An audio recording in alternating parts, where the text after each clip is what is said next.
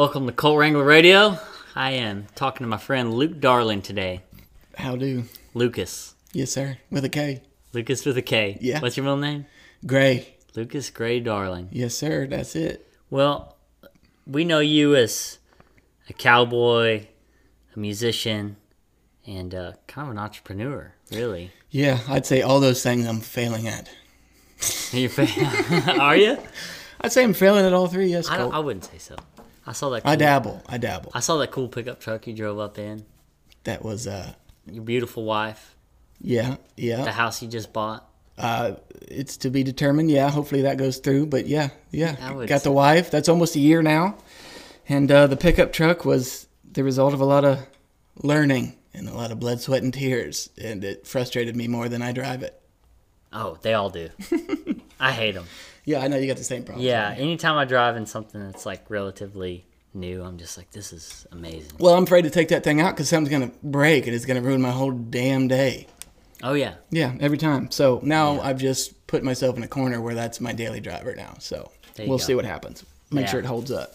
Well, then again, though, it's like that breaks and it's probably not that expensive to fix. And yeah, that's the beauty of it. Your truck of that it. you just sold, that F-250 that was new, that breaks and that's like, oh, it's at least going to be $3,000. Yeah, that breaks and there's some tears on the check for sure. That's a college account for somebody.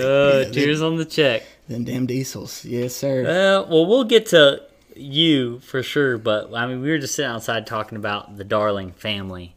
Yes. And that's an interesting subject of its own. Probably. You said too much. Yeah. So tell us about the Darling family and what y'all were laid brick, huh? That was the thing? Yeah, family of bricklayers, stonemasons from the old country, I guess. I think my mom's side's more German and English and Irish and Mutts. My dad's side's, which is the Darling side, I think it's Swiss, which I didn't know till recently.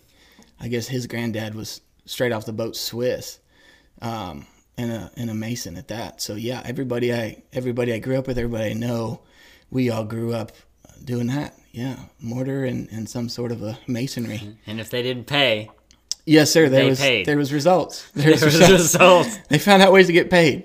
Yeah. I guess that's the way. That's the way it had to be. I was just talking before we came in here. I was like, man, I wish all these conversations we had out here were the podcast. Maybe one day they could be. Yeah, they might be slightly incriminating at this point. A little incriminating for a lot of different people. But no, that like how does that go about though? If your family, that's what they do. They what do they call it? Lay brick. Yeah. Is that the term? Yeah, bricklayer, masonry. Not to be confused with the Masonic temple. No involvement in there? I don't even know how that works. I guess there's got to be some family members that are. I don't even Masons. know how that works. I have no idea. It's like some group of guys that all agreed to elect a leader or something. I have no idea. Yeah. Well, it's just kind of like a club. And then there's a building in every damn town across the United States of America, so they must have done something right. I don't know. No, that's an interesting thing. Like, I wonder if, just did a podcast with Nelson Brewer, and he's a member of the Elk Lodge, and I just remembered that I didn't bring that up during the podcast. Well, but that's kind of an interesting thing. He's a proud member of the Elk Lodge. Yes, sir. That's kind of the same. He'll sleep in the Elk Lodge parking lot from east to west. You just point him at it, and he'll sleep at it. Well, he's got the right. It's actually a really good idea because it's a place that you always know you got a parking lot, right? If you're just bumming. There you go. Well, speaking of bumming, rodeo. Yeah. You started rodeoing at a young age? Not terribly young. Probably 18 or so. 18 or so. I had to kind of seek it. I grew up in Ohio, so it wasn't that easy to be found. But my old man did. He rodeoed growing up, so it was just sort of there. It wasn't that there wasn't like a culture around it, but it was something I always knew of and knew I wanted to do. And as soon as I graduated high school, I started rodeoing. Yeah, riding bulls. Well, then, if he was several generations in of doing masonry work and stuff like that, then how did he get in a rodeo? I don't know. I think that was the age of Larry Mahan on the Wheaties box, and the kids just wanted to be cowboys still, and I really don't know. I think it was just sort of something he was interested in. He grew up with horses on a farm and everything else. My granddad, his dad, raced buggies. He did the harness races. Yeah. So he was always around horses. I think he just took it the next step further. And then I think actually when he was like 19 or 20, he started selling like bucking machines to people and stuff too. Like it was similar to this age we're in now, I think, where the Western thing had a big come up just all at once, like a huge bowl to the surface. When would that moment. be, like the 70s? That would have been, the 70s, early 70s. Because that was kind of my mom. Like when Mom I think grew it was up. the same. I think they're the same sort of like cut from the same cloth in the sense that like that was a time when that world was all of a sudden bowled back to the American zeitgeist, Right. back to the surface. That's what it seems like. Yeah. 'Cause And I think we're having a renaissance of it right now. Yeah. I believe so. Yeah. Yeah, my mom had that same kind of experience. You know, it's like was in high school in the 70s and just kind of grew up in the Ozarks. The And 70s just seemed like a magical time. Everybody I talked to, the 70s seemed like it was like the time to be alive in America. yeah, seems like it. You know, over there in Missouri, they were just getting indoor plumbing and Yeah. Yeah. know? And rodeo. yeah, Yes, sir. They were moving from the outhouses and Moving in. and rodeoing. Yeah. Yeah. She had to seek that out though. You know, it was that kind of thing. It's like she loved horses and it was just something.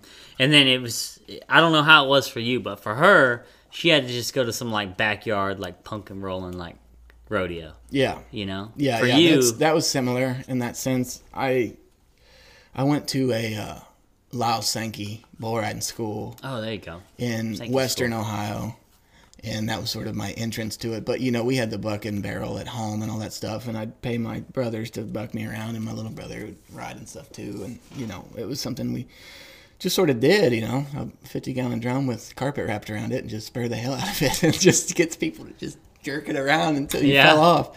Yeah. Was it one y'all made or one your dad was selling? Oh no, it was one we made. He actually rented or sold the actual hydraulic bucking machines for like bars. Like he would actually like go around and like those. Okay, sell not those as like like the a practice. side business. Yeah. Yeah.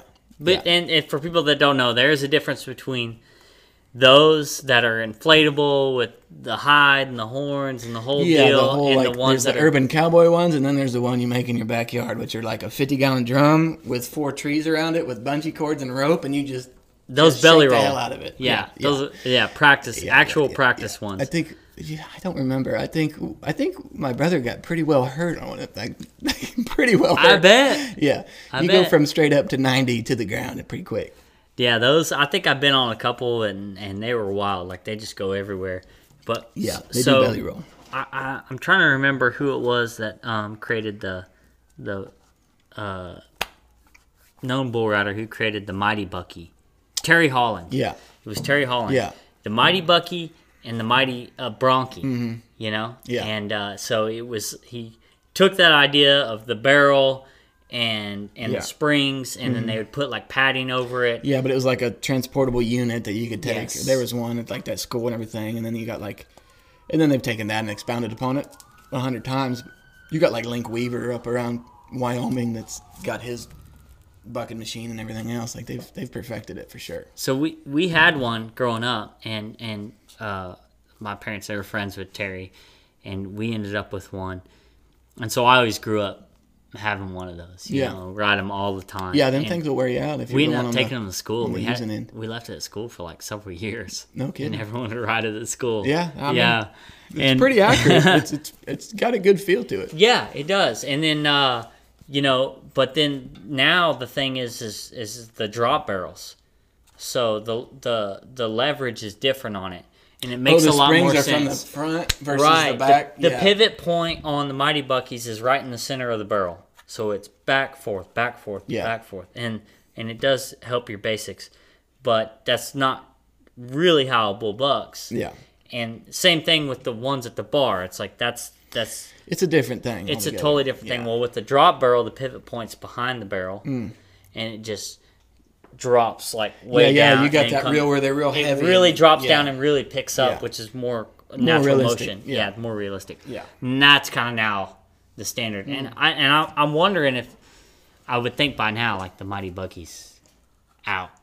You know, I don't know. I literally have not. I was at a been Gary involved in that LeFew world. school and he was talking about it because Was he doing the Mighty Buckies thing still? no, he was talking about the drop barrel and he talked a lot of. He talked to Gary. Well, that's the guy that knows for sure. Yeah, He is. I mean, but Terry Holland was a bull rider for sure. That sucker could stick it on one. And but Gary, you know how he is. He's like, that's the biggest idiot who ever created one of those. You know, it's just like, I'm the best and everybody else is the worst. Yeah. Kind of. That's most worlds, yeah. Yeah, and I love Gary, but it was kind of like, oh, when he starts talking like that, it's like, well, you know, Terry's a pretty good guy. He's also a pretty good bull rider. Yeah, and who knows? There's ulterior motives with all that. Everybody's trying to make a living off rodeo, and after you're 30 years old, that gets hard no matter what realm you're in. Yeah. But no, that was the bucket machines that we grew up with were those, and I think we did have a barrel with the springs tied from different trees at one point. Yeah. You know? Yeah. Those are the belly rolling ones. Yeah, that's the typical backyard kid. That was the Eliminator bucket barrel. Yeah. Bucket barrel. Yeah. So your dad kind of got in a rodeo on his own. You said his dad was racing buggies and whatnot. And then, so you grew up seeing your dad, what, he rode bulls or what all he do? He rode bulls, he bareback, and saddle bronc. I think saddle bronc less than others. I think his main event was bareback. Gotcha. Yeah. So all three. Yep. What about you? Just bulls. Just bulls. Yeah, it was just the easiest thing. It was the coolest thing at the time. PBR's kicking off. I mean, we're talking 2008. You know, it was like God status if you were a PBR bull rider. So, and it's the cheapest one to get into, honestly. And it's the easiest to sort of do and just sort of hop on some local hoppers and say you rode a bull. Yeah. No, it is. I mean, a few $100 of gear, you know, if you're getting stuff used, hand-me-down stuff or whatever, and you're on your way. So I was using my old man's stuff forever, and I actually drew this Brindle bull in Jackson Hole that broke it. Yeah, like I had him at first jump. He just broke my handhold against this old Magay. It's just dry. This old Magay, grass bore open. Yeah, it just busted. And I thought I had this son of a bitch. I was so ready for him, and yeah. Oh, that sucks. Well, I rode with my dad's stuff for forever, and he still got a lot of it too. Yeah, I wouldn't. I mean, I wasn't that good. I enjoyed the lifestyle. I enjoyed the hell out of lifestyle. Well, that's the thing about it too, is like just going and doing it. I mean, that's why it's like a bucket list thing, right? It's almost right up there with skydiving or like bungee jumping or something. There's a lot of people that do it once. Yeah. As like an experience, yeah. Right. And then there's the guys that do it every once in a while and then like label themselves with that so that they perpetually have that glory. Yeah. Right, but they're not really putting in the time and the effort. I'm one of those guys. No, you're not. No, you're not. No, I see them. They're like going to these little practice pins and helping fight or whatever. You see these guys, you're like, this guy he's not going to try. And he's going to have his rope so daggum sticky and so crazy because you can mark an X on the ground. He wants to sit back there and rub his rope for 2 hours just to like look and talk about it. They're the guys that are taped up, ready to go fucking 2 hours before the perf happens, and they're just like in the stands with their girl just all taped up. And but then somehow they're not, when they're sitting over the chute, they're not ready for whatever reason or, you know. But there's always those guys. And so it is kind of an interesting sport to where if you do it enough, like the people that don't do it aren't gonna say like you're a poser or they're not gonna give you any sort of crap at all, right? Because it's like they're not gonna do it, right? But then there's those guys in the middle that really don't want it that bad. They really don't want to get any better. They just enough to like show up and go and be back there. Yeah, you know, the sport has a lot of weird like different levels to it. Maybe others do too. I just haven't been around. A lot of other things. And like the bulls you're dealing with nowadays and just the amount of athleticism that goes into the bulls and the rider anymore, it's just so specialized. It just seems crazy, these bulls that these guys are riding. It's insane. Well, they are, yeah. And then you see these guys and they're like 14, 15 years old just like spanking it on them. I know, man. It's crazy. Like anything, human beings take it as far as they can. Yeah. It's crazy. It is a very glorious sport, though. You know, there is that, and that's what makes it so addicting, I think, and hard to quit or hard because your identity can get wrapped up in it so much, you know? Like anything, for sure. But, I don't know, it's, for a young guy, that's all they want, is to look tough and to do something that's dangerous. That's an 18-year-old mentality. Yeah. That's what it is. That's why you can send them off to war. They don't bat an eye. Right. Yeah. The older you get, the more you look back and like, that's was stupid. Right. I knocked right. all my teeth out. Right. And, I owe $20,000 in damn dental bills and stuff, but it was what it was. Yeah. It's a fun thing though. I don't know. Every once in a while I get the itch, but most of the time I'm just like, I had the itch for a minute until I seen our buddy Trey get mollywopped up there in Montana. Were you there when that happened, or did yeah. you see the video? You were there? I was there. I was the one. As soon as he hit the ground, I just started running towards him because I knew he was KO'd, and I just So, oh man, poor Trey. So Yeah. talk about that. Trey Taylor, which we plan to have on the podcast shortly, hopefully in the next couple He weeks. just got sunfish, and he got just put back. He was just on his arm bad, and Bareback riding. He was he spurred over the neck. Yeah, bareback riding. He spurred over the neck, and he was on the end of his arm all the way on one side, and then that horse just took that momentum all the way to the other side, and lawn darted his ass. So he went forward. No, not forward. I'm talking from left all the way at the end of his arm and stretched out to that horse feeling him over there, and then doing the opposite to him just 180 degrees straight into the dirt and just, mollywopped him. And he broke a vertebrae, huh? Yeah, he hurt himself pretty good. But, I mean, when he come to, I was like, I don't need to be around this shit anymore. Yeah. Well, the bareback's the worst. That's the worst wrecks I've ever seen.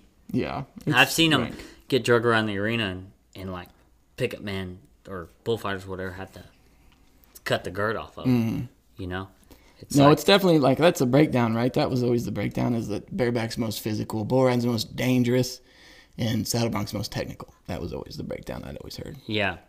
I've always heard that, well, I guess, bull ride's probably most dangerous. It's dangerous in the sense that you got to get up and get going once you're down. Right. Bareback's the hardest on your body. It's the most physical. Yeah, the most physical. Yeah. Yeah. So that's basically the same thing. Yeah.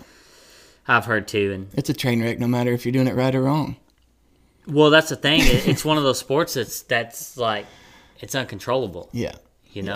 And what's I don't think a lot of the general public doesn't realize is that those people, contestants, no matter what level they're at, they have to pay to be there.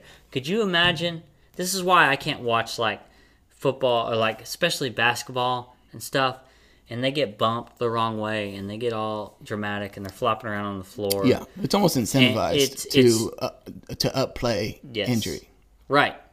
Whereas in the rodeo world, it's you have to downplay the injury. Imagine if those guys had to pay like $1,000 to play the game. I mean, at their wages, shit, make it $50,000 to play this game. Imagine, and then, there's some real stakes. Right.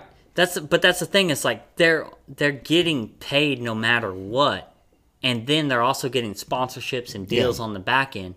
Whereas like rodeo people have to get sponsorships just to like pay the gas or the injury fees to get to where they're at. Yeah. And then pay a bunch of money to enter, and then potentially lose it all or get themselves really hurt, and then there's no real protection on the back end. No. And I just don't think.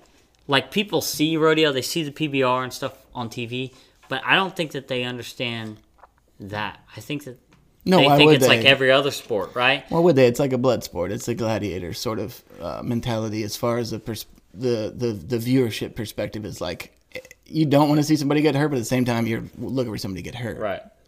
That's the attraction. That's the draw. Yeah. No, I mean, it definitely makes it interesting. But the fact that, I don't know, when people get in the pro sports, it's like they're pretty well taken care of when they get to that point. Now, they have to perform to stay there. Yeah. Right? But it's on them to perform, not on their pocketbook to perform. Right. Or their need to get to the next event to perform. You're right. With rodeo, and it's like they're paying hundreds or thousands of dollars in entry fees, and everything's financially and physically and mentally, everything is on you, And so, I don't know. That's why it just makes it, in my mind, it's just the rowdiest American sport there is. Well, was it baseball and football and rodeo? What else we got? Yeah. Those are the American sports. Yeah, that's it. That's all we got. But rodeo is just so different from the others. Yeah. True enough. And I think because I do think you're right in the sense that the viewing public has no idea what is going on behind the scenes, or how those guys make it there, or what their incentive is for being there. Right. And it's all monetary. Right.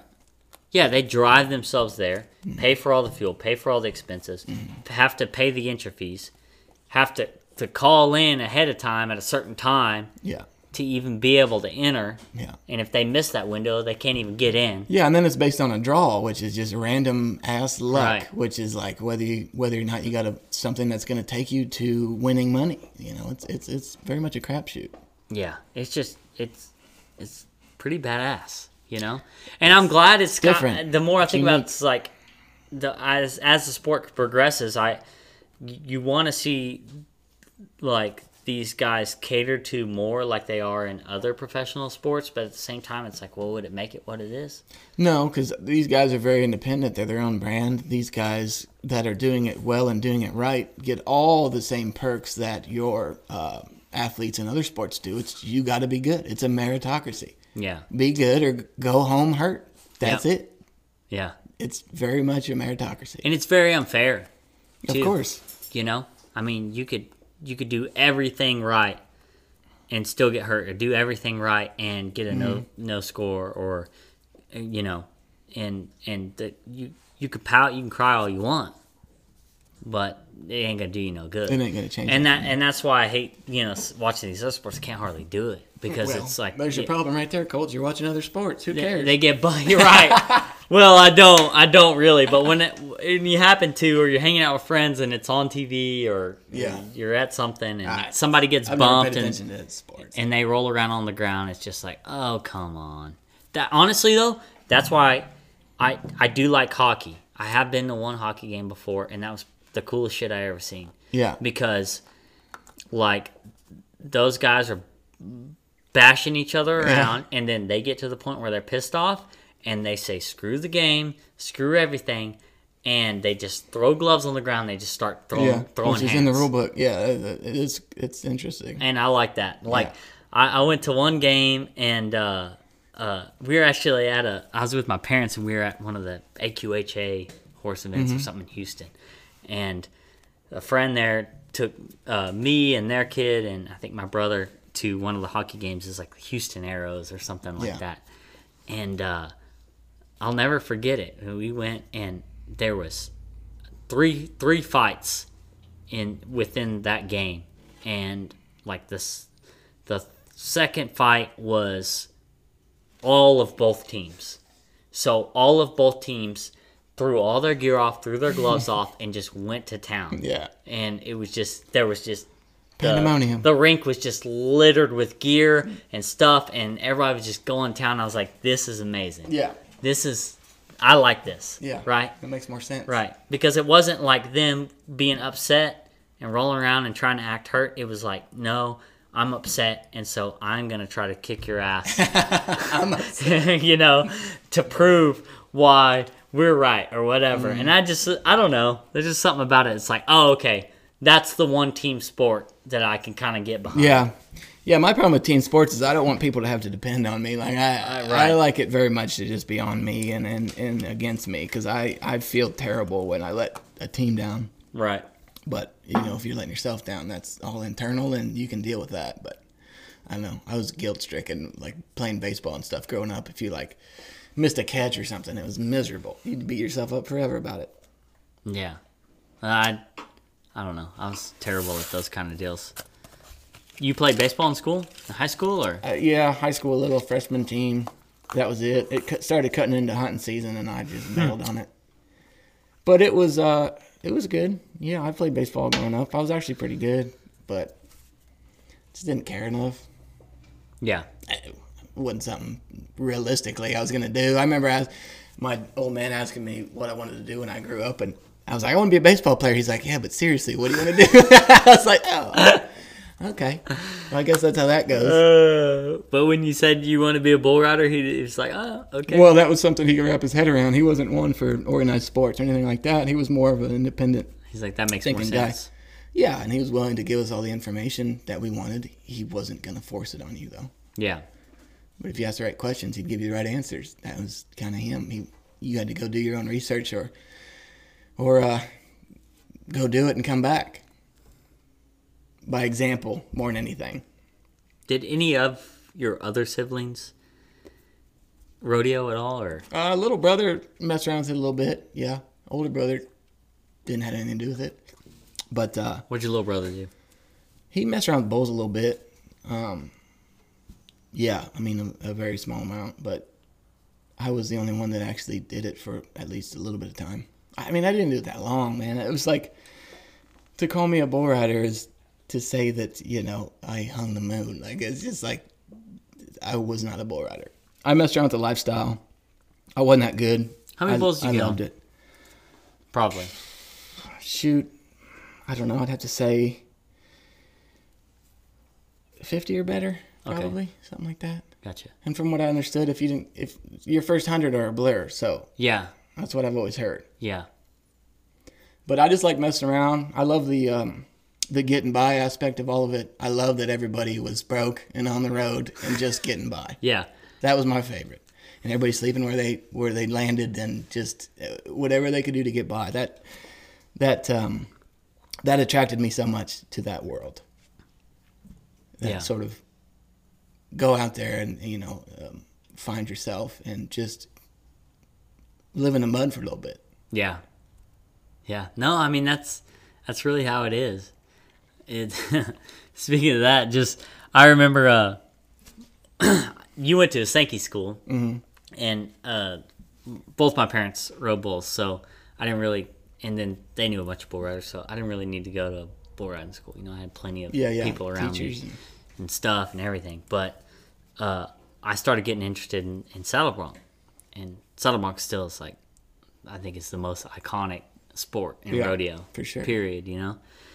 And so when I was about 14 or 15, I went to a Ettenbauer school in Oklahoma, and I remember it was Robert Ettenbauer, and went out there, and I went out there with my godfather, Rock Dickey, and we were staying in, he's team roper, and we were staying in his trailer, little living quarters or whatever. He drove me out there, and there was one of the guys that was going to the school, and he was in a little F-150, and he was just sleeping in a sleeping bag on the rodeo grounds outside. Yeah, see, I like that. Yeah. I would always do that. Yeah. I still will just pull over and sleep at a rodeo ground if I'm like just getting too tired to drive. It's actually a really good place to and you park. you park next to the Fairgrounds. toilet and everything, and you got a place to brush your teeth in the morning. It's the perfect spot. It's 100%. like you got this inside. It's like the Elk Lodge. Well, you're right, like the Elk Lodge. But that was that arena was their kind of hometown arena, and they had access to one of the buildings there, and they had all their stock there, and if you weren't staying at a hotel and you were going to stay there or on a trailer or whatever, you would just park there. So there was a decent amount of people there, you know.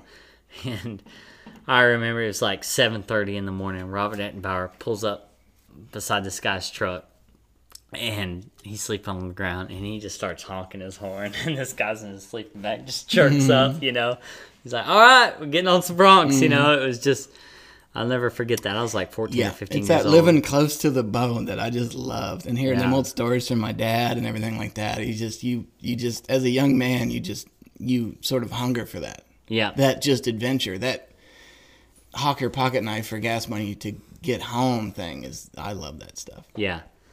Yeah. You don't love it at the time, I don't think, No, but I think I had enough wherewithal to realize that this is a ticking clock on this thing, and to just soak it up, and I did. Yeah. I mean, me too. Like you said, you're just more of a lover of the sport, and I feel like I was the same way. Like, I got on more, got on probably several hundred bulls and probably like 50 broncs or so, and just, was going for it at one point, but I think deep down it was just because I love the sport. Yeah, deep down it was more like, I want to get this. I want to experience this from the bottom up. Yeah. And I knew for a fact I wasn't going anywhere with it. I just loved it. I loved the lifestyle behind it. Yeah. Yeah, same with me. I mean, it's the same with my involvement in it now, and just like helping fight bulls and stuff like that. Yeah, it's really just because I want to be around it. I love it's the a great sport. community. It's a super great community, and they all help each other out, and it's smaller than you think, and it's a great community to be a part of. Yeah. and I'm happy to have done it and been a part of it for sure. So what came first, like the cowboying or the rodeo stuff? It was kind of all at once. As soon as I graduated high school, 2 days after high school, I had a Toyota Tacoma that I put a cap on, and I built drawers in it and had a clothes hanger in it and an air mattress in it, and I just left, and I just never went back. I was rodeoing and trying to get jobs cowboying throughout Wyoming, and I ended up landing at a few different places, and it was all by happenstance and just who you met and just going knocking on doors asking for work. Right. Yeah. It wasn't by any design. It was like I'm putting myself at the ground level, and we'll see what happens. Well, how'd it work out? I think it worked out good. I met some of the best people I ever met in my life. I still talk to them today. I mean, I went and knocked on the door of a guest ranch in Jackson Hole, and he said, I got 14 people on payroll, and I just wanted to chase good-looking girls around because that's what a guest ranch is for. And it's like, I got 14 people on payroll, but, we could probably use one more. And I was like, shit, yeah. And he's like, park a truck. And I was like, great. But it was literally just by going and knocking on doors, and I was living down by the river, and everybody heard of me, and they like, who's this guy living down by the river and looking for work? So he was just the one that gave in and let me get a job. How old were you at that time? 18. 18. Yeah. Just graduated high school? Yeah. Well, I went first to Cody, Wyoming. I went and was packing mules. I wanted to be a mountain man, essentially, and guide elk hunters and things like that. And I did that for a fall, and then went to Jackson, got a job on a guest ranch the next summer. But, yeah, I initially went out there rodeoing, and then I got a job packing mules and guiding elk hunters in Cody. How long did you do that for? I only did that for that season as far as guiding, because I just didn't like the pressure of it all as an 18-year-old, and you got these guys that are, 50 plus that spent they've saved up for 10 years to go on this elk hunt, and it's a lot of pressure to try to kill them with 6x, and I didn't think about that. It was a lot, and it wasn't for me. I more got along with packing mules. So I ended up packing mules for probably 4 seasons after that, just being a packer. More than anything. I do a trip a week there and back, usually, which it was 36 miles in a horseback with 8 mules, and then you do 36 miles back out to the trailhead with 8 mules. That's a lot. It was a lot. I've never 17 done miles a anything trip like that. a week, and it was great. I'll tell you, you find yourself and it's just you and 8 mules and 36 miles between and nothing. I mean, Yeah. it's great. I'm so happy to have had that experience. So do you just, it's probably a stupid question, but you just graze them while you're along, or do you have to pack feed for them? Or what No, do you do? can ride that in, 15 hours or something. But they had, the outfit I was working for when I was doing 36 miles in, they had a lower camp, which was 17 miles in, and then you do the rest after. You'd stay the night and then go on. Or sometimes, if you didn't have mules, you could long trot out in a day. Yeah. But I remember one time I was trying to be fancy, and there was this Canon, the photography company, was doing a photo shoot for the ranch I was working for, and they were just getting people to come down and just do wild shit. Yeah. And I got on this horse that literally got dropped off the night before, this buckskin horse named Snickers, and we didn't know anything about him, so I saddled him up and went down there and wanted to go hoorah around on get my picture made, and I got bucked off like twice. I got hung up in the stirrup and freaking windmilled around, and then I broke my wrist when I come off the first time, and then I kept riding around, and then I went down when we was running across the river for pictures, and then that horse went down to his chest on the sandbar, and I planted that broke wrist to catch myself from bumping my head on his, and broke it worse, but I didn't know any better, and then I had to pack into camp that same day because this was at 6 a.m, and by 8 I was having to pack mules and go, like I was by myself, and I wasn't gonna say I was hurt because that was a stupid way to get hurt, at a damn photo shoot. So we went over. I was actually packing in feed for the horses that are at camp, and to go get that feed, we had to go to the neighbor's ranch, Fur Creek, and they had all the feed in their barn because it was to keep it away from the bears and stuff. And I drove up to that barn and I started loading out feed, and I loaded out feed with a broke wrist, and I go to driving out the driveway, and these forest rangers go, "What the hell are you doing?" And I was like, "What are you talking about?" I'm like, where'd you guys come from? And they're like, we was trapping a grizzly bear. You walked past that trap every time you loaded a sack of feed. And I was like, it smelled shitty. It smelled like roadkill. I didn't know what was going on. He's like, you just ruined our whole morning. Like, we was trying to trap a grizzly bear that morning, and you just ruined it. Like, he was hanging out right behind you as you was loading feed. Oh, my God. And I was like, oh, shit. And I was like, well, that sucks. And I went to the trailhead, and I packed my mules, and I started taking off, and my wrist is swelling up. And I was like, God dang it. Like, it hurts. So I had my wild rag, I think, and I wrapped it around. And I had baling twine, and I wrapped it. And I had my wrist up. And, you know, I got 8 mules, and there's nobody to help you. So you're just in the middle of nowhere with 8 mules going. And I stopped at Spring Creek, and I just was laying there with my damn arm in the river trying to get the swelling to go down.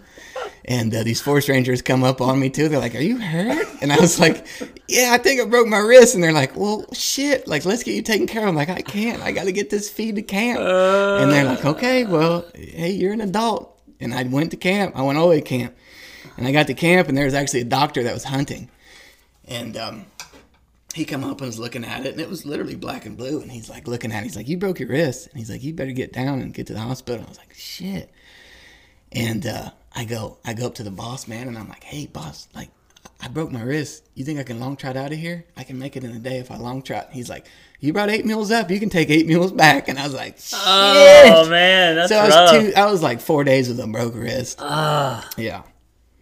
Oh, that's tough. Yeah, and that's just one of the many stories that go on with that type of stuff. Man. But it's great for a young man, and it's the best stuff that can happen to you. I kind of have a similar story, not nearly as dramatic, but when I moved to San Antonio and I started my little bike shop, and I got on a little segment of AMC with Ride with Norman Reedus, which I think is still a show. I think they're still doing that. I know what you mean, yeah. So they came. One of the stops that they did on the ride was at my shop, and did that whole deal. And then after that, I had all these production companies and people hitting me up for all kinds of stuff. I'm like 23, 24 years old, and so I ended up signing this deal with this production company to film a sizzle reel to try to get a pilot for a TV show. And so this guy's coming down for like 3 or 4 days, and he's the guy that shot the sizzle reel for the show Diesel Brothers. Oh, yeah. Yeah. So, and like other shows similar to that. Yeah. You know, so he's like camera guy and producer. It's like a one-man show. He comes down, he shoots enough to get interest, to get enough money to do a full pilot. Yeah. Right. And then hopefully a show. Yeah, yeah. So he comes down, and we're running around, and I was going to my friend's shop to like go check out some of his stuff for the show, and then we were leaving there, and I had been getting into this pretty good little habit of going sideways around turns on my Sportster. Just kicking it sideways and coming around showing corners. off. Showing being off. Joe Cool. Showing off, being Joe Cool. I was gotten pretty good at it. Well, I was like, well, I'm on camera. Might as well That's do when it. you get hurt, is when you're the Might best as well at do it. it now. Yeah. Went around that corner and took a spill and went to go catch myself like that and landed on my wrist. And my adrenaline's going, and the guy's in the minivan following us with the camera. You know, he pulls over, gets out, gets the camera, is like trying to catch it, you know, all and stuff. And I'm like, oh, I'm fine. I pick up the bike, and I'm like, oh, it's all good, you know, just scraped up, got some holes on my shirt and my jeans and my boots and stuff. Yeah. And we got about a 10-minute ride back to the shop, and I'm riding, and I'm like, fuck, this hurts, you know? And I can't pull the clutch in hardly on the bike, and because it's that left hand. Yeah, yeah. And by the time I get back, I'm just like, it's messing with me. That was the first day of the shoot. There was like 2 or 3 more days. And it screwed me up for the whole deal. Like, yeah. It was bothering me the whole time. Did it cost your deal? No, it didn't. Like, that, I never know what happened with it. They left, and I never saw it. It went to the ether. Yeah. And there was more stuff that came down the pike from that, but it just sucked because, like, it was just on my mind the whole time, and it was bothering me. I don't think I broke it, but I probably just fractured it. Yeah. You know? Yeah. It hurt for months after. Yeah, it always does. I mean, shit. I think nothing truly heals it. There's like a sore to anything you've broke or banged up, in my experience. Yeah. Yeah. I feel like most of the time after a year or so, it starts to go away. Yeah, I think I'm healed up till I go to lift something super heavy and you feel your damn bones flex and you're like, oh my God. Well, maybe that's because you broke it and didn't get to go to the hospital for another week or so. Yeah, I had to go to the hospital, but I was being Joe Cool, Mr. Tough too, and I wouldn't wear the brace and What'd they cut do? the cast off. Did they do anything or? It was like a fracture, so it was like a brace, and then I didn't wear it, of course. Oh. Was, I put a brace on like the next day. Yeah, they gave me for myself. I didn't wear it. Yeah. I didn't want any preferential treatment. That's not that cool. I was like, yeah, anything to get this to go away. Like I wasn't thinking that way, man. For a time. You're just an idiot when you're that young. I still like shoot. The last thing that happened to me was this past year. I fractured my radius right here. I got hooked by this bull, and You fractured that? When yeah, you did that? No I shit. I did fracture it, and I found a workaway outside of going to the hospital. I have a friend who his brother-in-law's a chiropractor, and chiropractors can prescribe an X-ray. So You got he prescribed calls his an brother-in-law and said, "Hey, can you prescribe an X-ray for my friend?" Sure. Prescribes it. I go over to this X-ray place, pay $50. They take. Oh, that's all that was? Shit. Yeah, $50. They take a shot of it. They send it back to him. I don't get to see it. They send it to him. He looks at, yep, you fractured it, and he kind of told me like what to do. And basically, it's like you gotta demobilize it. Yeah. So I was thinking the opposite. I was thinking, man, if I don't stretch this out, maybe it's gonna heal weird, and I'm not gonna be able to use it. Yeah. So I was like going hard. Yeah. I was trying to do everything, and I was making it worse, and it was swelling up, and it just didn't. It didn't want to move. Yeah, that's where I was at, too. So you put a brace on it, you put a sling on it, and you don't move it, and just it heals immobilize faster. it. But I think it was the same wrist. I broke this wrist when I was a kid too, or this arm, getting bucked off a 4-wheeler, and when it healed crooked, like had a dish in That's it. what I'm worried about. But it did that, and the doctor's like, "Well, we can re-break it," and I was Right. like, "Fuck, Yeah, I don't want that. I want a crooked arm, please." And I've heard about that, and I've heard they just take a little hammer and just whop you. Have you heard that? I mean, I imagine that's how they have to do it, but I've why not- would I do that? I'd rather have a crooked arm. I've heard they do that, and I mean that like the arm. It's like if you're gonna hit me somewhere, okay, hit me in the arm. But imagine other places like the sternum or something. Like I fractured my sternum, and I want to say I heard a story of somebody that it healed and they had to re-break the sternum. It's like I guess with the sternum, there's some stuff that has to set right, but I mean, I'd rather have a crooked sternum if there's an option, I guess. ooh, I'd rather have a dish in my chest I could eat cereal out of. I have one. I've always had one. You can see You Cheerios out of that could. sucker. I have the worst. Everyone in my family has it. My brother, my dad. You got a and me. dish in your chest? Oh yeah, and I have the No biggest one. shit. Look. You can't see the tattoo. Oh, Look. damn.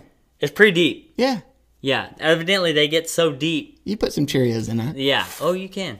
But evidently they get so deep that some people have to have surgery to fix them. Pump them back out. Yeah, I fractured that bone, but I just had to sit still and not mess around for a while, and it was funny Yeah, that's though. the deal with them chest. Anything in the chest, there's not much you can do. No, I couldn't imagine breaking it. I fractured it, and that sucked. I mean, it hurt to sit down, it hurt to breathe, it hurt to sneeze. Yeah, that sucks. Yeah.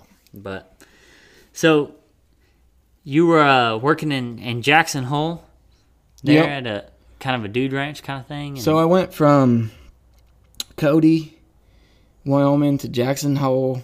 I was in Marantz, more specifically up there in the Buffalo Valley, and worked there for a while. In the summers, we did duder stuff. In the falls, we did a camp, which was the 36-mile in camp for outfitting.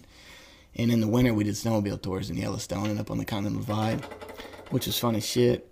And then from there, I met some people. I got a job as like a working cowboy down in DuBois, Wyoming, which was a buddy of mine who's still one of my best good friends, Sam Ingalls, who hooked me up with a job down there, doing the cowboy thing and all that, and did that for a while. Shoot, then he ran off to the oil patch, and I did the same, and I went to the oil patch for about 3 years there too to make some real money. Did that, come out, did a fencing company, And it's just on and on. Fencing company, that was in Durango, Colorado. My folks had since moved out there, and I went to visit them and saw that there's a need for some fence and just started a business. And from there, I guess I went to Montana. Montana, got involved with some photo shoot stuff, things like that up there. And then from there, Idaho to here, to Texas. Yeah. And we got land down here in Texas, and we just hopefully bought a house. But we're hoping to build on this land as well out of this house is the idea. Yeah. And you probably know a decent amount about fixing a house from doing all that brickwork and stuff like that. A little, yeah. My old man, he built spec houses as well. Growing up, we spent some time in Northern California as well, living. My dad would build spec houses out there, and he's just an all-around. What's a spec house? It's a house that you build before it's sold. You just build it, and then you try to sell it later. Oh, gotcha. So he did a bunch of them, built a whole neighborhood, and yeah, that was when I was real young. But he's just an all-around construction hand. He knows it top to bottom. Yeah. But he also rodeoed and all that. Did your dad like cowboy at all too, or he cowboyed a little? He worked at King Ranch, I guess, a little bit. And oh, really? Go out to he actually built the block cookhouse out at Fish Creek on the Spanish Ranch in Nevada, and worked out there a little bit, running supplies and things, and for the sheep herders, the old Basque boys out there. Yeah, I was just sort of such a hybrid kid. It's hard to explain. Like, grew up in Ohio, but we spent every summer chasing Dad around the West. He was still rodeoing and things too. So I had a really good example of both, and I was just way more interested in the Western lifestyle than I was anything in Ohio. Yeah. Even though that's where my mom and dad are both from. Yeah. Dang. Yeah. That is pretty interesting. Yeah. Well, what you also had a clothing company for a little bit. Yeah, for a minute there. I liked it. Was something. It was before everybody and their dog had a clothing company, but called Drifting Irons, and it was kind of rodeo centric. And I was just trying to get some bull riders and bullfighters and people like that sponsored. And I was in. Actually, I left out all of the time I lived in Cave Creek, Arizona, and when I was in Cave Creek, I did quite a bit of that. And yeah, it just sort of it went, and it was actually did pretty well, but I just sort of fizzled on it. I just wasn't about. I don't know. It didn't interest me. It's a lot of work. It's a lot of doing. It's a lot of shipping. It's a lot of dealing with customers that, oh, this is wrong, that's wrong, and I just said, hell with it. Yeah. Yeah. But the funny thing is like, now especially, I feel like you're still pretty damn involved in, like, well, that was the one fashion benefit of that thing, was that it industry. introduced me into that world. Yeah. With the photographers and the different brands and things. And doing some of that when I was in Montana. So you do a lot of modeling. You still do. I mean, modeling is an overstatement. As in, like, being a cowboy and being on a horse just, and yeah, stuff lifestyle. like that. Yeah, and knowing some people and knowing some ranches and knowing some places to do some things. And you're a very fashionable guy at the same time. I don't know about that. You are. That's It's subjective. I take some notes from what you wear sometimes. I'm like, oh, I like that. You're always wearing like simple tees. I like the classic stuff. I love Americana, and I just if anything I could emulate, it would be that sort of 50s mentality of just like, you don't need all this shit. Yeah. Like, you look just as cool as in a pair of Levi's and a white shirt as you do in the latest designer stuff. Well, that's you. You're that guy that's like in a white shirt and Levi's and Vans. There's some staples. King Ropes hat. There's just some staples that you just stick with. There is some staples. And yeah, I'm kind of figuring that out myself a little bit. But yeah, so that kind of opened the doors for you, I guess. Because lately you've been doing a lot of, I say lately, since I've known you, it seems like you do a lot of these photo shoots for bigger brands, and you're kind of out and about doing different things, and then that's how you met your wife. Yeah. Right? Yeah. And then she worked for Filson? Filson, yeah. Mm-hmm. Out of Seattle.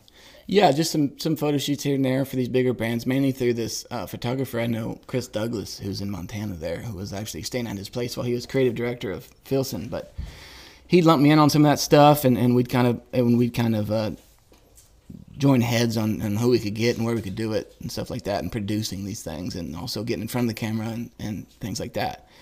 But yeah, it's how I met my wife, and Yeah, it was just sort of like, it was a byproduct of my early 20s of cowboying and being around ranchers and ranches.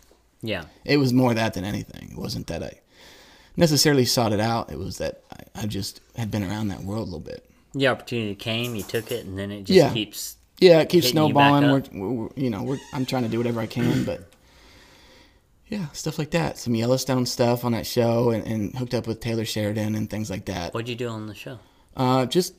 He asked me over to play some music, actually, and he liked one of my songs and wanted to use it, and we're in talks now about using it. So hopefully it all works out. Yeah.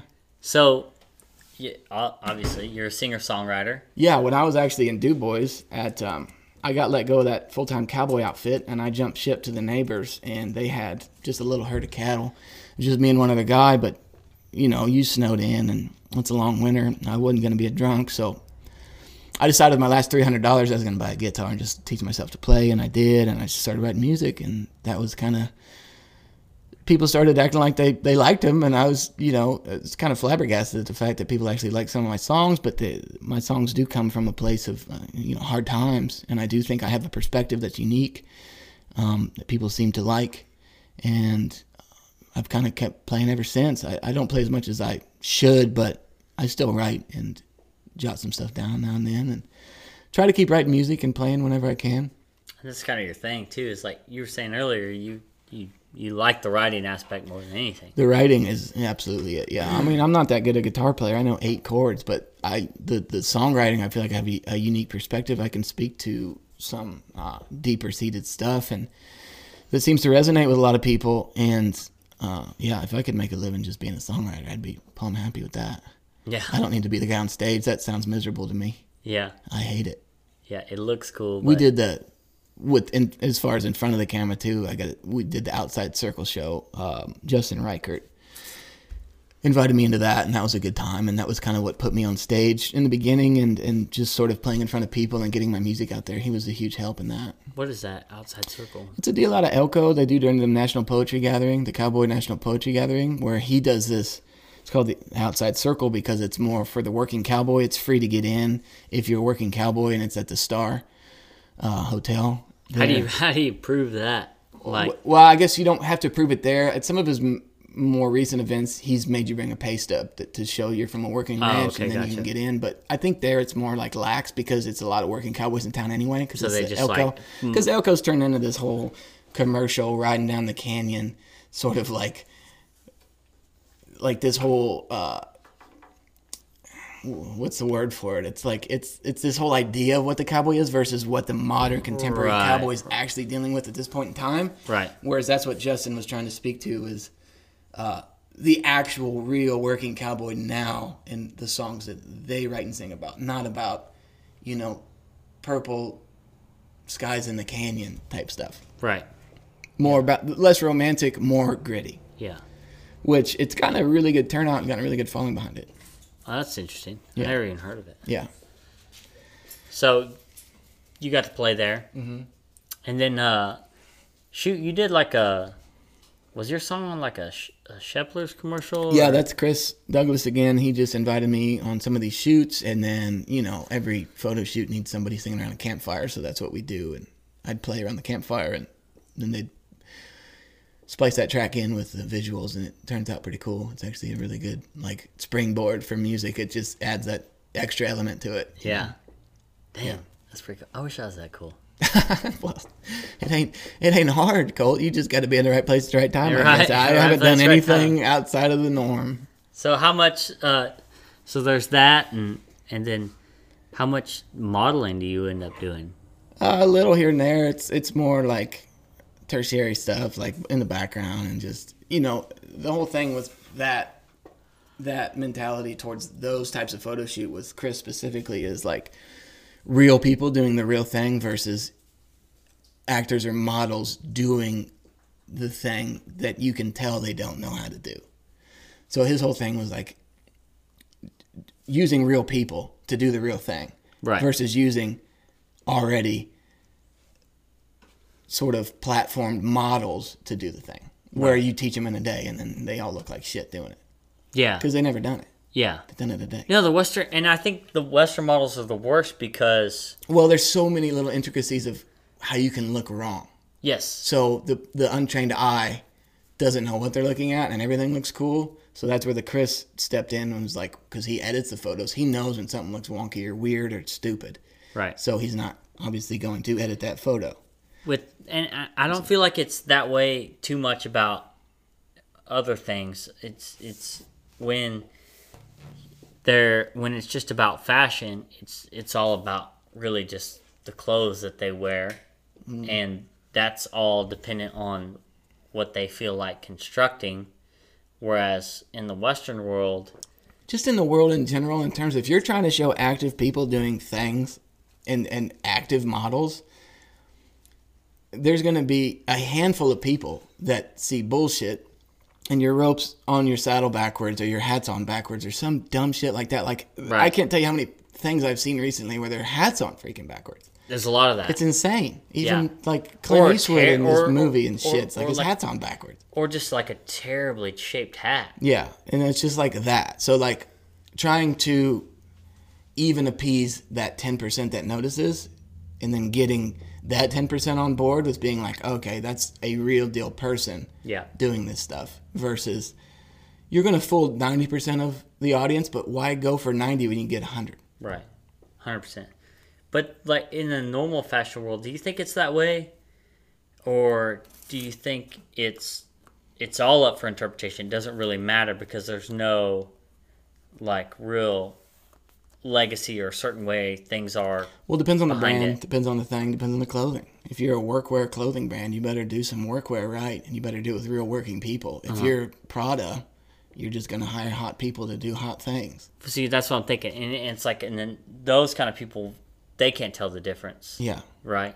You know, you see some guy sitting on a fence, like wearing a cowboy hat and his shirt tucked in. Yeah, those people don't know the difference, but why not capture, like I said, the entire audience versus just the people that don't know better? Yeah.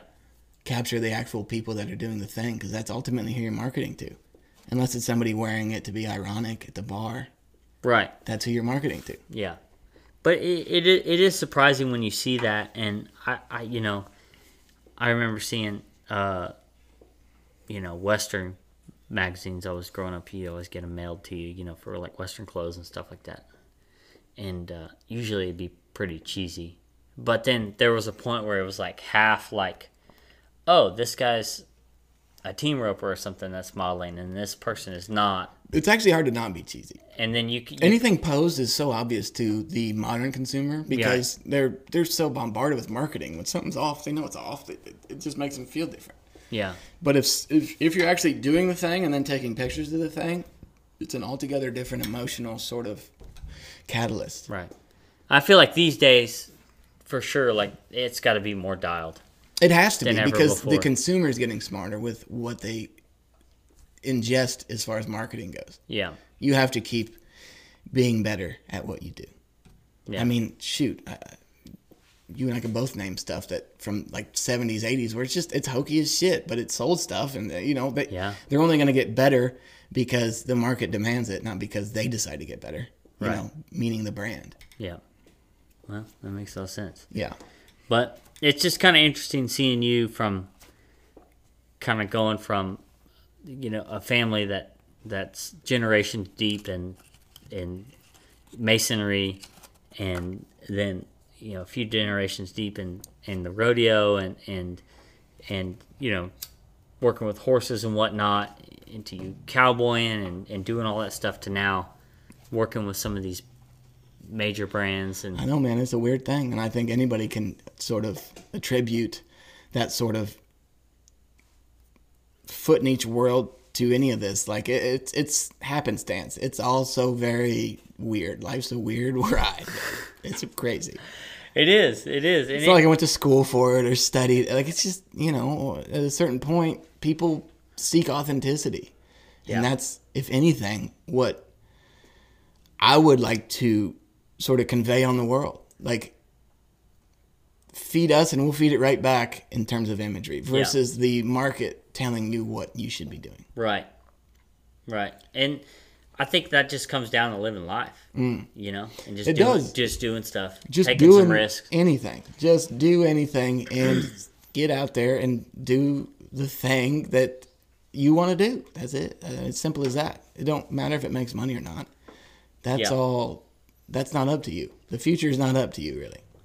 And I may be biased, but I feel like that Western wear is unique in that it's all about what happens on the back end that makes the fashion what it is. Whereas other, what would the word be? But other Well, there's fashion. trends of fashion well, there's are just fashion, about and then there's just like it. workwear. I guess, okay. Workwear has to reflect the needs of the worker, That makes whereas sense. fashion reflects absolutely nothing but some person that has an idea because it looks cool. It's like most of the high fashion stuff you couldn't walk around in. Right. That's the whole point of it. Whereas workwear has to have a use, or it's not workwear. So all Western wear, Is workwear. Is workwear. Western wear is workwear. That's its whole impetus. Like these jeans, regular jeans, are made the way they are because they're made for being a horseback and being used in real ranching scenarios. Same with shirts and pearl snaps. Those are made to bust away when something gets a horn in your shirt or something. It tears away. Yeah. That's the whole point. Like it's based on a need first and then fleshed out versus it being based on a look and then fleshed out yeah. and some harebrained idea. I've never thought about that. Yeah, Work I mean, wear. but that's Western wear. Western wear, people have forgotten that that's actually functional workwear for Right. the contemporary modern working cowboy. They wear it stylishly, specifically here in Austin, but it all has a use. They just don't know what it is. On a scale of 1 to 10, how much do you hate Austin? I like Austin. I think Austin's a great place. I'm about an 8. Like, I really hate it. Well, you growing up in Texas, I can see how you can see the transformation of that place and hate it a lot. Yeah. I don't mind it, but I've never really been around a big city, so just the energy of a city sort of attracts me now Yeah. more than anything. I mean, The I lived opportunity in of it. I lived in San Antonio for a while, and San Antonio's quite a bit bigger than Austin. You know, it gets Yeah. overshadowed by Austin, ironically. Do you think so? I think San Antonio Definitely. seems bigger than Austin in terms of folklore and population. Well, population, definitely. History, yes, definitely. I mean, San Antonio's one of the oldest cities in the United States. Yeah, I think it's second behind like Santa Fe. It's like Or well, there's it's that over one- 300 years old. there's the one in Florida, St. Augustine, and then I Right. think Santa Fe, and I think San Antonio. Yeah, San Antonio's pretty old. Yeah, we had a 300-year anniversary like a couple of years ago. So I don't know, man. I'm new here, so this is all exciting to me. Yeah. really. It's Yeah. different. I'm used to driving 80 miles for groceries. And Right. shit, so Yeah. this is fun to me. This is interesting, and there's energy and stuff happening. San Antonio's the only big city I've ever lived in. Yeah, And then here in New Braunfels, that's second it's to turning that. into a big city for It's sure. turning into a big city. Yeah. So this is the second biggest, that I've lived in. And honestly, it don't feel too much different.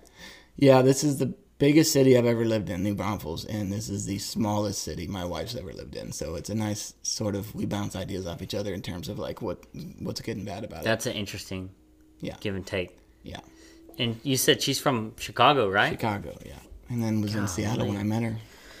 Whew. Too much. It's a lot. That's a lot. It ain't for me. I like having Austin an hour away. That's Yeah. about perfect. Yeah. Which is about what it is.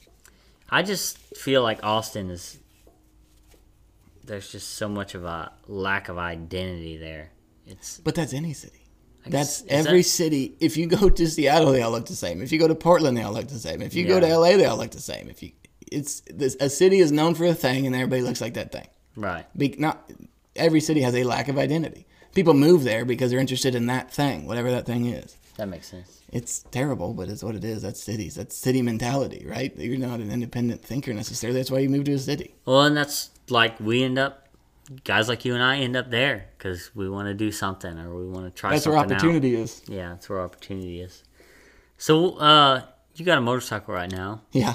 When did you start riding motorcycles? I had a buddy, Willem Mallarney, who I was in Arizona at the time. No, I think I was in Durango. And I called him up, and he was back in Ohio, and He didn't know what he was going to do. And I was like, well, shit, Willem, you got 2 bikes back there, right? I'm like, we need to go on a road trip. I don't know why. I've never been on a Harley in my life. I've never been on a street bike in my life.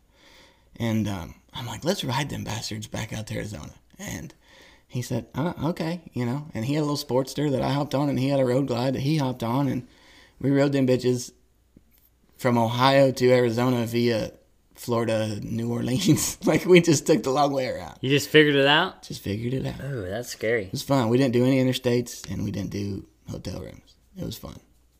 Took 2 weeks, and it was like 5,000 miles. I've never done a long trip. It's fun. That's the only way I like to ride a bike. Yeah. The stuff around town, it's whatever. I get that. Yeah, because for me, I just want to go fast, right? Yeah. And then if I'm not going fast, I'm like, well. So I think that long trip would.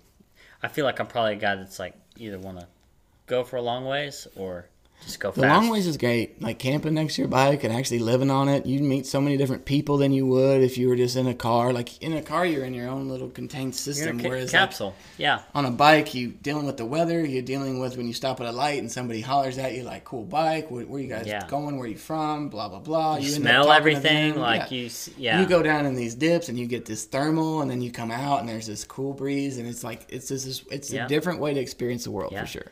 Yeah, you see a lot of different things, and that's what's interesting too. Is when I moved to San Antonio, I started cycling a little bit, just to get around town and not have to pay for parking and go to bars or whatever. And I would ride around the inner city on my motorcycle all the time, and you see a lot more. But whenever I started cycling, I started seeing even more. I was like seeing different buildings that I never really noticed before, or different art pieces and different like graffiti in different places. And yeah. It's interesting when you're not in that capsule of a car. Yeah, it's different. You're shut off. Yes, you really are shut off a lot more than you think you are. Yeah. I rode my bike down here from Durango, and that was fun as shit. That was like a whole different perspective on all of it. Come across the Llano Estacado on a damn bike is you learn to appreciate a modern car and the roadways and the systems that are in place. What's that? Well, it's that high ground on the West Texas. Oh. It's all that Lubbock to Amarillo country where you come in. Yeah. But you notice it on the bike. Like, you know when you're climbing that cap rock and when you're on this weird plateau with nothing on it forever, and then all of a sudden you drop off of it and it's green and lush and there's running water. Like, you don't notice that if you're in a car. Right. You're just rolling. On a bike, you notice all of it. You're like, this is what the Comanches held power over this whole region because of this, because nobody could navigate it. Yeah. Is that high? There's no discernible landscape marks, nothing. Like, that's how the Comanches had so much power, the power that they did, and that's why the western progression was slowed on the south end, because of that thing. I mean, there's just no way across it. And that modern day, be able to just drive across it in 3 hours is crazy. Yeah, it is kind of crazy. And that was the whole point of the Goodnight Loving Trail, was to go around that, the south side of that, to get over to New Mexico. That was the whole point of it. It's just like landscape has been so removed from modern culture as well, because you don't have to worry about it, or you don't have to worry about Mother Nature. Whereas if you're on a bike or on a horseback, you learn to appreciate the modern conveniences for sure. It would be good for people to do more of that, you know? Well, yeah, for some people, but some people, they don't care. They want to have their Instagram feed at any given time, and they can stay where they want to be. I leave the wild places for the wild people. Yeah. More for us. Yeah. I need to do more of it, you know? I feel like when I got to get somewhere, I got to get somewhere. Well, when you have to get somewhere, yeah. But if there's some time between here and there, a bike's the best way to go. A bike's the best way to go. Yeah. No, it truly is. So, like, you got your hands in a lot of different pots, you know? You play music, and you've rodeoed, and you've cowboyed, and, you know, you've got your hand in the clothing world and whatnot, and but like, what else you kind of got going on? Because you've told me about some business endeavors that you've been doing, and man, I don't really know what we got going on at this point. Like, I'm getting into this house. I need to get that house redone and all that stuff, but there's some meat on the bone in that world of marketing and advertising in that Western community that I think could use some inside perspective. So that's kind of on the docket next. I got some companies I want to shop it to, and just some ideas of some some really good trips and some really good things we could do that you could just shoot around. Like, let us do the activity and then you just shoot around it versus planning the activity and shooting around it. Yeah. Like, this is already happening. Now, where's the photographer and take photos of it? Right. So stuff like that. That's kind of where I think I'm headed.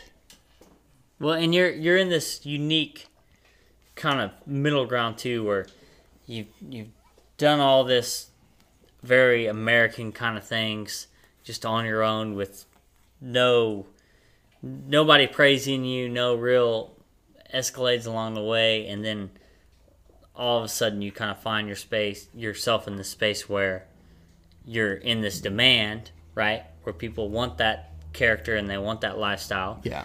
And then within that space, you meet your wife, who's coming from the big city, working for the big brands, you know, and then you get that kind of an education too. You get the business side education of it. Yes. Yeah. And that perspective of it. Yeah, and that perspective is what makes you look at what these brands want and what they're shopping for. And to be able to fill that need is a really interesting niche that a lot of people don't have access to.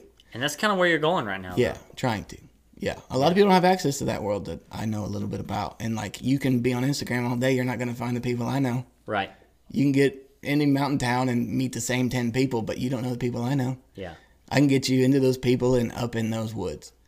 And I think that's a value I can bring to that community. Oh, big time. Yeah. Yeah. Well, and then, you know, we talked about your music. Do you have any of that online? Or? No, nothing available right yet. We're working on it. Well, hopefully Just we'll that come out with commercial? something. Yeah, that commercial is a little bit of tidbit. I think Boot Barn did Sheplers did a song and Boot a Barn? little tidbit, and then Boot Barn did a little tidbit.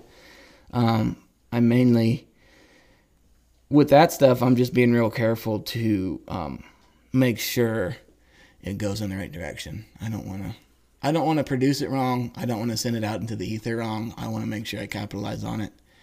And, you know, it's a fella's only got a good album or two in him. You can make up songs till the cows come home, but they're not going to be as good as your first 20. Because that all comes from, I think that all comes from living it. And then once you get too comfortable, I don't know that you can write a really good song. And that's just my opinion. Yeah. Not one that cuts you to the bone, Yeah. in my opinion. Yeah. It comes from that hard scrabble 23, eating peanut butter out of a jar for dinner that makes you write some gut-wrenching shit. Yeah. Yeah. Yeah. I don't know if I'm the kind of guy that when I listen to music, like, lyrics come, like, way later for me. Yeah, but you're like a rhythm guy. You're a drummer I'm guy. more into You're more just- about like this. I think, and I know you're in the majority, but I think the statistic is 7% of people listen to lyrics. Where I'm very much a lyric guy. Yeah. I'm very much, if you can't sing, I like it better because that means you got something to say. Yeah. And if you can sing really well, I kind of tune out because you just sound too good and you're kind of like everybody else and you're just singing probably a cover. And if it's Right. not a cover, it's a derivative song meaning, and you never had this gritty thing that you went through that makes you write a gritty song. Too And that's me. polished. Yeah, it's too polished. It's too beat to death by the industry. Yeah. I don't think, though, I don't know about that. You only got 20 good songs. I think you only got as many good songs in you as you can come up with. Yeah, but what's a guy in a penthouse gonna write about that relates to the average man, to the majority of people, Yeah. which is the average man? Yeah. What's that guy got to say that they ain't heard already? Oh, you ain't no penthouse. No, I know. That's why I think I still have a You position still where I got can it. write from. Yeah. Yeah. So it's like that stuff that comes from those most desperate of times is the shit that cuts through all the bullshit of the music industry and cuts right to somebody's soul. Yeah. And it resonates with them. Yeah. But that's just me. That's the type of music I like. I like sad shit. Yeah. Yeah. Yeah. I like down stuff. I mean, I do too sometimes. I like it all the time. It's my favorite type of music. Yeah. Yeah. That's it. Yeah. Yeah. Well, you've had some, there's a lot of stories, and of course, I want them to come up naturally on this deal, but you have quite a few stories of times that were pretty rough and Yeah, but so does everybody. Mine's just in a world that maybe a lot of people don't know stuff about. Yeah. You know, there's a lot of sad stories out there. I have a little bit of a foot in it, but even some stories you say, I'm like, man, I haven't dealt with that. You know, I haven't really been around Not that. specifically, but you've dealt with the feeling. Yeah. You know what I mean? Right. Yeah. You've dealt with that feeling.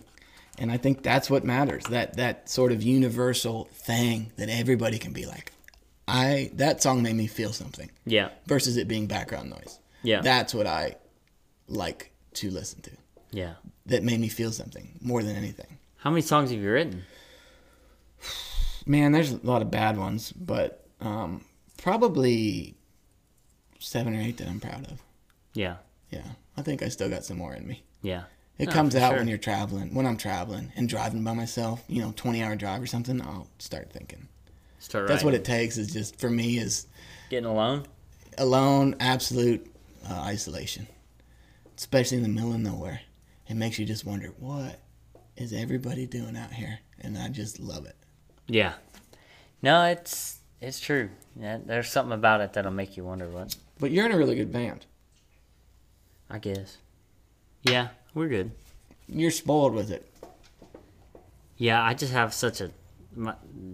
Connor's a great songwriter, and you guys are great. He really is. Yeah. Yeah. The Drop Tines. The Drop Tines. You got to check them out. You got to check them out. Hopefully we'll be doing something with that in the future, huh? I'm sure. Some video stuff? Yeah. Go down to the home turf? Yeah. We need to do something. I don't know. It's... You guys are doing enough. Like, your music speaks for itself. You guys are really good. I'd hope so, but I don't know, man. The music is one thing. It's broke my heart a little bit. Yeah, well, it's fucking tough. Like, yeah. You can be really good, and no, it's such a matter of circumstance. It really is just so much circumstance. I mean, I've been playing. I know so many good people, and they're just... I mean, I imagine it's like a Nashville where it's just littered with people that are good, and they're never going to be realized. Yeah. And that's similar with the Austin side. Right. Yeah. No, it's got to be much more. I mean, I'm just a drummer. It's got to be much more heartbreaking for a songwriter specifically, you know? Because for me, it's like, well, I am good enough where if I worked hard enough, I could just get a gig and be... Well, that's the thing. You can work as hard as you want. It doesn't mean you're going to be successful at it. That's what's hard about it. It's all dependent on other forces. Mm-hmm. And it's like gathering a pasture of cattle and not opening the gate. You get them all there, and then they scatter. Right. You can work all day, and you might as well have stayed in bed. Yeah. That's music. Yeah. It's a shit show. No, that's true. It's a matter of who you're in front of and where you're at what time, and sort of your personality and who jives with it, who doesn't. But, as a drummer, it's like you're always needed, right? So you can always work hard and get to the point where you can play anybody's stuff really well. Yeah. And then you're good. But to play the stuff that you want to play or play original kind of stuff, that's the little bit of a harder battle.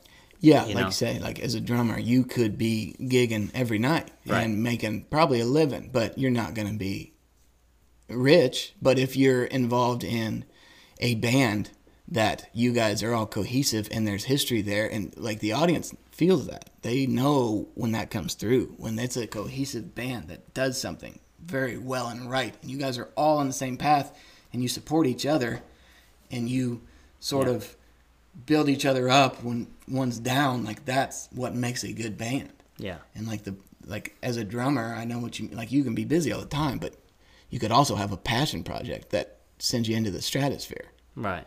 With some real personalities behind the music as well. Yeah. Yeah.